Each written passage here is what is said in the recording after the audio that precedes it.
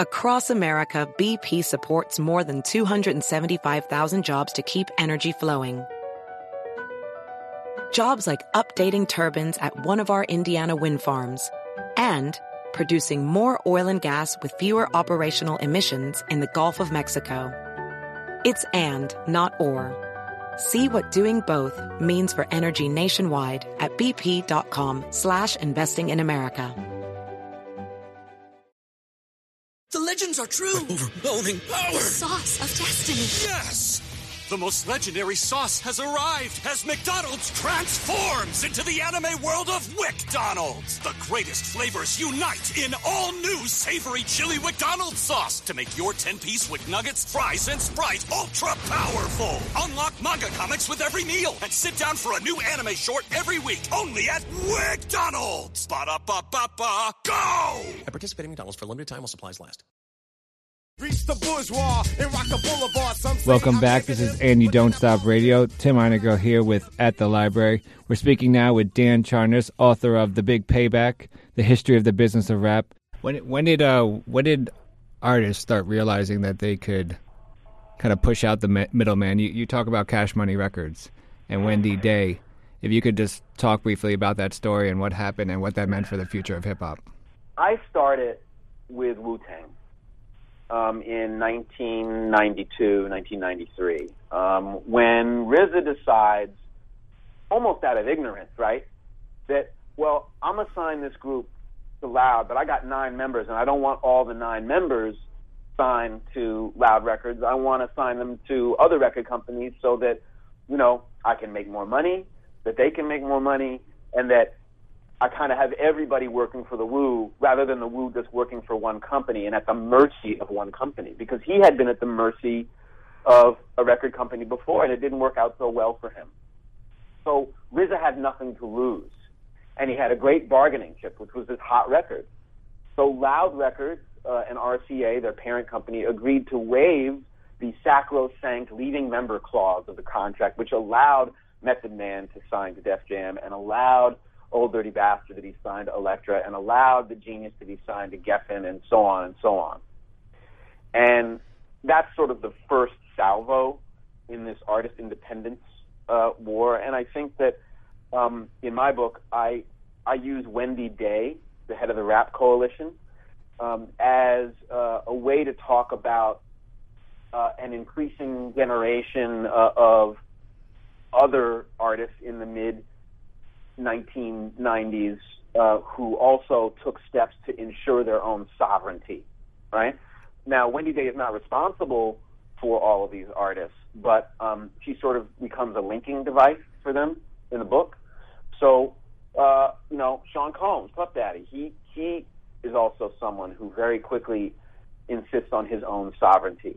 And, of course, his legendary entitled behavior at Uptown got him fired, but quickly got him a better deal at Arista, and that leads to Bad Boy. And then there's E40 out in the Bay Area. Again, the East Bay, kind of ignored by the major labels, and allows a whole scene to go up, come up there where E40 can sell 100,000 copies of his own record without hardly any assistance from anyone. No radio play.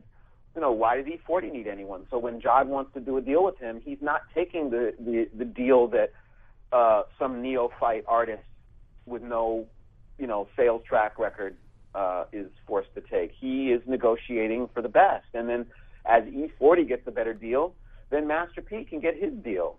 And then Cash Money can get their deal, which was in the late 1980s at the time just unheard of. A pressing and distribution deal that a record company actually forked over a $3 million advance for, to allow them to own their own masters and walk away really at any time. I mean, that was how much it had changed. From a business aspect, do you think the more an artists have become independent, where they're kind of able to be their own agent or able to be their own negotiator, do you think that in a weird way dilutes the business of hip-hop or the business of music at all, or is that actually more of an empowerment to the business of hip-hop? Well, there's traditionally sort of been this church and state line between art and commerce, And some people are more, some artists are better at it than others, you know? I think we can see somebody like Jay-Z has always been good at kind of being both. But there's some artists who want nothing to do with the business side. And so they either need to partner with people who do care, or they're essentially going to be the property of somebody else. I mean, that's just how it happens. So, yeah, I mean, it takes a skilled person to be able to be an artist and also weigh issues of commerce. But it can happen. And sometimes when it happens, it actually produces the greatest art ever. Do you think the current success of hip-hop as a culture, if you just take the music aspect of it, do you think the success will allow more artists to kind of go back to, quote-unquote, their roots? I mean, to be a little more creative and not worry about having to have that commercial pop hit right away? Well, in one sense, it's already happening, right? The mainstreaming of hip-hop has allowed somebody like Kanye West or somebody like Nicki Minaj to be more experimental about what they're doing. Like, those are artists who are very, I would say, kind of visually and orally extravagant. Kanye is kind of doing some wild stuff. I mean, even though he's commercial, he's experimenting a bit. And I think Nicki, is, she's more like a performance artist, than a rapper, right, per se. So I think to a certain extent it's happening. We are entering a kind of what I would call a danger zone, though, in that when you become part of the mainstream, like what got hip-hop into the mainstream was the fact that hip-hop developed leverage. It created institutions outside the mainstream that grew to be so powerful that they forced the mainstream to pay attention and to do business with them on their terms. But once these public companies are welcoming you in, you lose the impetus to be an owner sometimes. And so once those independent institutions go away, if they wane, then hip-hop becomes vulnerable again to what you might call the mainstream minds. If you totally stripped out the business aspect of hip-hop, how would that affect the cultural aspect? Like, what would be different about today's culture of hip-hop if there wasn't any business proponent of it? Nobody would know a thing about it. There wouldn't have been Rapper's Delight, and there wouldn't have been a Run DMC, and there wouldn't have been Adidas sponsorships, and there wouldn't be Rock-A-Wear to Wear, and there wouldn't be Fresh Prince on TV and Will Smith in your movies. It was the business side of hip-hop was so integral to what we experience as hip-hop fans as to be inseparable. And that's why I've always felt that you really haven't told the story of hip-hop until you tell the story of the hip-hop business. That's why I wanted to write the book.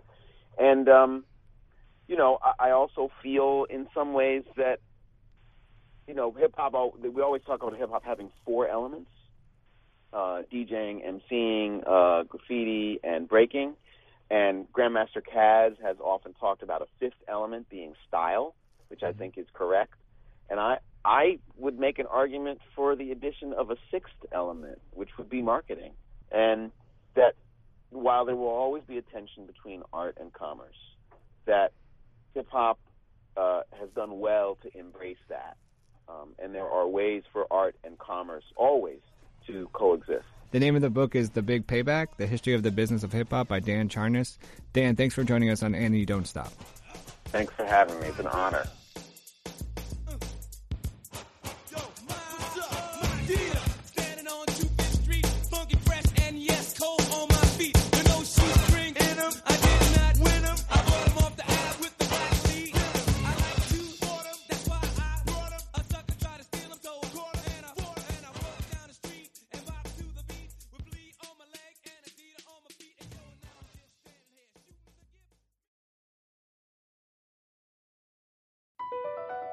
Across America, BP supports more than 275,000 jobs to keep energy flowing.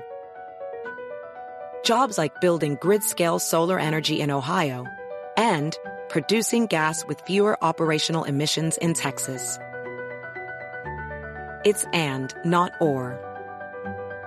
See what doing both means for energy nationwide at bp.com/investing in America. The legends are true. Overwhelming power! The sauce of destiny. Yes!